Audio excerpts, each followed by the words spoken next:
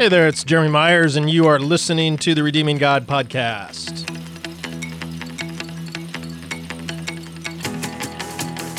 So today we're going to be looking at Ephesians chapter 2, verses 8 and 9. I believe if you've listened to this podcast long enough, you know that I firmly believe that the Bible teaches that we receive eternal life by grace alone, through faith alone, in Jesus Christ alone. I hope you believe that as well. Sort of some of the central rallying cries of the Reformation. Okay, now, the question, though, is that what Paul is teaching in Ephesians 2, 8, and 9? You know the verse? Paul writes, "For by grace are you saved through faith, and that not of yourselves. It is the gift of God, not of works, lest anyone should boast." All right, so is Paul teaching there that we receive eternal life by grace alone, through faith alone, in Jesus Christ alone? A lot of the central key terms are there, and so a lot of Christians think that, yes, that is a central verse in the Bible, which teaches that eternal life is by grace through faith in Jesus. Okay? I am not one of those Christians. I do not believe that that is what Paul has in mind in Ephesians 2, 8, and 9. Today we're going to talk about what I think Paul is actually teaching in these verses, okay? Before we get to that, though, we do have a question from a reader about whether or not it is sinful for Christians to engage in New Age practices. You have mail. So I did receive this question from a reader, and here is what she wrote. "I feel like a lot of Christians are against things like manifesting, meditation, and positive affirmations. I do believe Jesus died for my sins, and he is the way to heaven. But most of my day is centered around these New Age practices because they help me clear up the doubt and fear in my life and bring me to a better mental state and ultimately so much more happiness. Is there anything wrong with this, and should I feel guilty for it? Is this talked about in any of your books? I would love to hear more about what you have to say. I appreciate your response. It was a weight lifted off my shoulders." Okay, so this is a great question. And to my knowledge, I have not answered this elsewhere or written about it anywhere. I sort of feel like in the back of my mind, there might have been something I wrote on this years and years ago, but I searched my website and I couldn't find it. So either it's not on there or I'm misremembering. So either way, though, let me try to sort of address this here real quickly in the letter from a reader section of this podcast. Okay, so first of all, before we sort of address the question, let me sort of give you a principle that sort of helps guide my life in how I approach questions of biblical morality. Okay, there's sort of, when Christians approach how to live life, there's sort of two general ways that people approach how to apply the Bible to life. Okay, the first one is that some people think we should only be doing the things that the Bible commands. Okay? So if the Bible doesn't command something, then we shouldn't do it. Obviously, if the Bible prohibits something, we shouldn't do it. But we can't really do it unless the Bible says it's okay. Okay, that's the first approach. The second approach is that we can do anything the Bible doesn't expressly prohibit. Okay? So once again, if the Bible does prohibit something, we can't do it. But if the Bible doesn't really talk about it or doesn't prohibit it, then it's okay, that it's not sinful. All right? So the first group, the one that sort of says that we can't do it unless the Bible says it's okay, it's a little bit harder to live by that because obviously the Bible was written 2,000 years ago. So there's a lot of issues and questions we face today that the Bible obviously cannot and did not talk about because these issues weren't in existence back then. For example, can we use electricity? Well, the Bible didn't have electricity. Can we drive cars? Can we read magazines? Can we fly in airplanes? Okay. Can we speak English? Okay, maybe a bit of an extreme example there, but you get the idea. Now, you see why it's almost impossible to consistently live with that sort of approach to biblical morality. Yet there are some groups that try, like for the example, the Amish. Now, they have cultural and traditional reasons for not using vehicles and electricity and telephones and things like that, or at least not owning them. They often use them even though they don't own them. Completely separate issue. And it's really simplistic to say that they're trying to follow this approach to biblical morality as the reason that they don't use those things. But again, that is part of the reason. They only want to, one of the reasons that they live this way is they only want to do the things that are talked about in the Bible. Okay, so they drive carts and carriages with horses because that is what's talked about in the Bible. Now, ironically, the carriages that and even a lot of the tools and other things that they use aren't talked about in the Bible either. But again, that just shows how difficult it is to live according to that standard of biblical morality. The other way is, in a way, much easier to live, but it has its own sets of pitfalls. The other way is the way I try to live my life, and most Christians follow this sort of approach, and that is we shouldn't be doing the things the Bible prohibits, but if the Bible doesn't speak about something, then we are allowed to do it within reason. Okay, so that's sort of my approach to biblical morality, and a lot as well. Now, again, lots of Christians come up with some strange rules for this. Like, for example, back in the 40s and 50s, it was sinful to play cards, to use a set of playing cards. Even if you're not playing poker or gambling, just you can't play cards. Well, the Bible doesn't forbid playing cards. So cards didn't exist back then in that way. Gambling did, of course. But I can't think of a passage in the Bible that even forbids gambling. Maybe a poor use of money, but maybe it related to greed of some sort. But gambling itself isn't really talked about. So anyway, why did they in the 40s and 50s think that cards were evil, were sinful? I don't honestly know. I've never really looked into it. They probably had their reasons. Maybe some pastors had some Bible verses to back up their reasons. I don't know. Okay. But the thing is I think using cards is okay. Playing cards is fine because, in my opinion, the Bible doesn't forbid it. Again, you don't want to fall into greed or anything like that because the Bible does forbid greed. Greed is sinful. Okay, so now this second approach also has problems. Like, for example, the Bible never expressly forbids slavery, but we know slavery is wrong. We have come to that conclusion. And I believe that there are practices and ideals in the Bible that leads us to the conclusion that slavery is evil. And so that's why we should all be against all forms of slavery. All right? And there's this form of hermeneutics, ways of studying the Bible called trajectory hermeneutics that I have written about elsewhere. I'll just link to that, and that helps us come to those conclusions. All that to say, how does this help us with New Age practices? Okay. Let me just say a little caveat here, a little disclaimer. I am fairly ignorant of most New Age practices. I pretty much, on a scale of 0 to 100 of knowledge of New Age practices, I'm right down about 1. I've never done any reading on them. I've never had any friends who engage in them or practice them. The only knowledge I have pretty much is little bit tidbits I've heard here and there over the last couple decades, and then a little bit of reading and some YouTube videos I watched in preparation for this podcast study. So anyway, what I could be saying here, please take it with a grain of salt with that in mind. Based on my brief and very basic study and understanding of New Age practices, and because I have this belief that if the Bible doesn't forbid it, it might be okay to practice within reason. Okay, it seems to me that many of the New Age practices are probably fine to participate in, as long as they are not contradicting clear biblical teachings. Okay, there are a couple things, like many New Age people believe that we are all mini gods of some sort. That's wrong.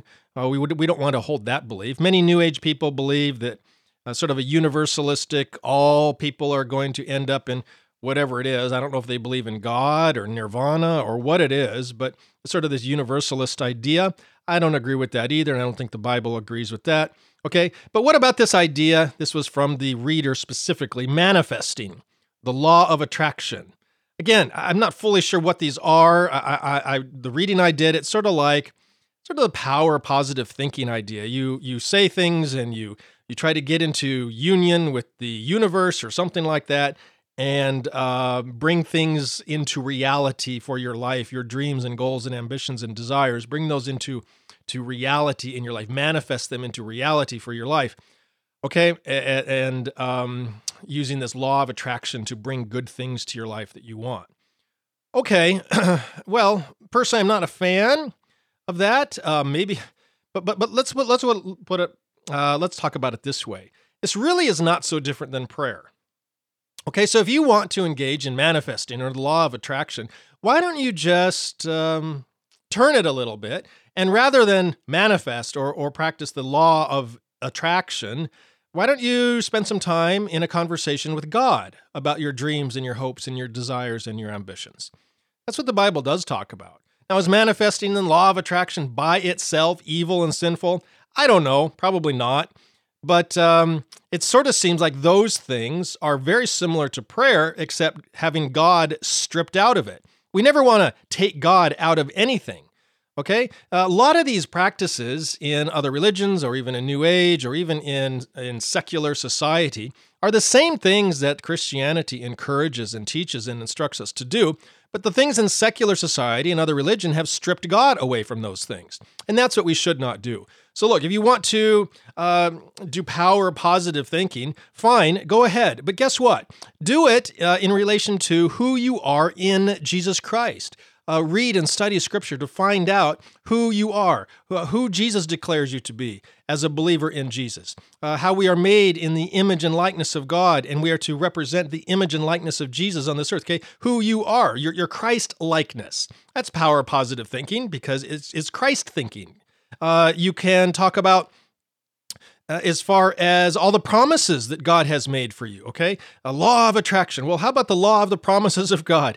Claiming. I do not believe in name it and claim it theology, but there is some truth to the fact that God has made clear-cut promises in Scripture about who we are, what He's done for us, and what He will do for us, what He wants for us in the future. So look, you want law of attraction? Great. Do law of God's promises or something like that and claim those. Think about those. Bring those into reality in your life by recognizing by faith that they are true of you. Okay? So I think you're sort of getting the idea here. Look, if you want to engage in these New Age practices, put the Christian twist. What they've done is taken the Christian twist off of, not the Christian twist, the Christian principles off of them and sort of their own secular Eastern mysticism twist on them. All right, put Jesus back in. Don't leave Jesus out of these things. Include a conversation with God in these. Include biblical principles, biblical truths, biblical promises in these things. And then you can still engage in them sort of in meditation and meditating on the Scriptures and promises and truths of Scripture and praying, quote unquote, manifesting the truths of God in your life or whatever, having a conversation with God, thinking positively about yourself in relation to the truths of Scripture. And you can still do the practices, but now you're doing them in a biblical and helpful and healthy way. Okay, that's my sort of opinion on this, based again on a very limited understanding of New Age practices and beliefs. Okay, like you may have a different opinion. Maybe you've read and studied these in much more detail than I have, and if that's the case, I am definitely open to input and insight and instruction from other people. You can do that by leaving a comment on this podcast episode down in the comments section, and either agree or disagree with me, whatever, help me out. And also maybe the reader who sent in this question, she might read some of those comments as well, and it might be helpful. Okay, so that's my brief explanation of that question about New Age practices. Let's get into our study then of Ephesians 2, 8, and 9. All right, so this study was quite difficult for me to prepare, and that is because I could spend hours talking about Ephesians 2, 8, and 9. There's many various ways of understanding this verse. I could have talked about those. I almost did. There's several very important key terms in this verse. For example, the terms grace, the term saved, the term faith, even this mention of the phrase gift of God at the end of verse 8. All of those deserve consideration. I have talked about all those, or I will talk about all those in my Gospel Dictionary online course. But let me just try to, and so that would just be a little bit of what we could talk about from this verse. But let me just try to summarize everything for you. I think this is the best approach. Just a quick summary so you can understand. I don't want to overwhelm you with detail. All right, the traditional understanding of, probably that's the place to begin, a quick summary of the traditional understanding of Ephesians 2, 8, and 9. Let me read the verse first, the two verses. Ephesians 2, 8, and 9 say, "For by grace you have been saved through faith, and that not of yourselves, it is the gift of God, not of works, lest anyone should boast." Okay, so the traditional understanding of Ephesians 2, 8, 9, and I pretty much guarantee the way you have been taught to think about and read this verse, is that Paul is telling us how to receive eternal life, or how God has offered eternal life to us. By the way, I used to teach that very thing in the past for many, many, many years. I have an old sermon on my website on Ephesians 2, 8 through 10, where I taught this very thing, and it's on my website right now. You can go read it if you'd like. It's up there in the scripture section from the menu up top. And so I thought and taught, as many other Christians have and continue to do, that Paul is telling us the biblical truth here. It is a biblical truth that we receive eternal life by grace through faith in Jesus Christ. And I thought Ephesians 2, 8, and 9 is a verse that proves this. Many Christians think the same thing. Now, why do we think that? Why did Christians think that? Why did I teach that in the past? It's because of that word saved. By grace are you saved through faith. Again, how do most Christians understand the word saved? Well, most Christians think that the word saved means forgiveness of sins, receiving eternal life, so you can go to heaven when you die. Something along those lines.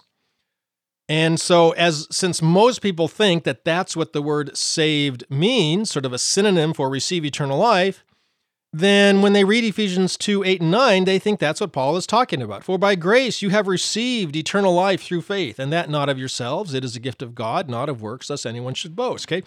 And so that's what causes this, what I think, this misunderstanding, which is the traditional understanding of Ephesians 2, 8, and 9. I want to clarify, I just need to make sure I say this again. I do believe that eternal life is received freely by God's grace through faith in Jesus. When you believe in Jesus for eternal life, you are freely given that eternal life. God gives it to you freely as an act of His grace, as a gift from Him. Okay? So the Bible does teach that, and the Bible teaches that everywhere. So I want to make sure I talk about that. By the way, the rest of this verse, especially there at the end of verse 8, with this talk about the gift of God, there's a whole debate about that as well. What does the gift refer to? Is it the grace? Is it the salvation, the saved? Is it the faith? In English, it would refer to the closest antecedent, which would be faith. And so there's many Christians, most in the Calvinistic, if you know what that is, most in the Calvinistic circle, that think that the gift is referring to faith. So they're saying that faith is a gift from God because we as humans can't actually believe on our own. Big debate. I'm not going to get into it here. I've written a lot on it elsewhere. I'm going to include links, several links here, which you can go read some of my studies on that. Just briefly, the explanation, though, is that in the Greek, the word gift, it is the gift of God. The word it cannot refer back to faith because they do not agree in gender. It's a little technical explanation. Greek has 3 genders, just like English and other language. Masculine, feminine, and neuter. Anyway, the pronoun it has to refer back to whatever it's referring to in the same gender, and it doesn't. It's not referring to faith. Faith is feminine, and the word it here, I believe, is neuter. Okay, so anyway, it can't refer to faith. What does it refer to? And my belief is it refers to the entire thing that Paul's talking about. By grace are you saved through faith. The whole package. Okay, this whole thing that God did to step in and rescue us and deliver us, all of that is the gift of God. Not just the grace, not just the salvation, not just the faith, the whole offer. Okay, the whole revelation is the gift of God. So that's my opinion. You can read those notes on some of my other studies. Okay, so all that to say, even though the Bible does teach everywhere that eternal life is by grace alone, through faith alone, I do not think that is what Paul is teaching here in verses 8 and 9. Ephesians 2, 8 and 9 is not one of the verses in the Bible that teaches that eternal life is by grace alone, through faith alone, in Jesus Christ alone. And the reason I believe that, I hold that I teach that, and I'm going to show it to you here, is because of that word salvation. If you listen to last week's study on Ephesians 2, verses 5 through 7, we basically looked at the word salvation in detail in Ephesians chapter 2, in the context.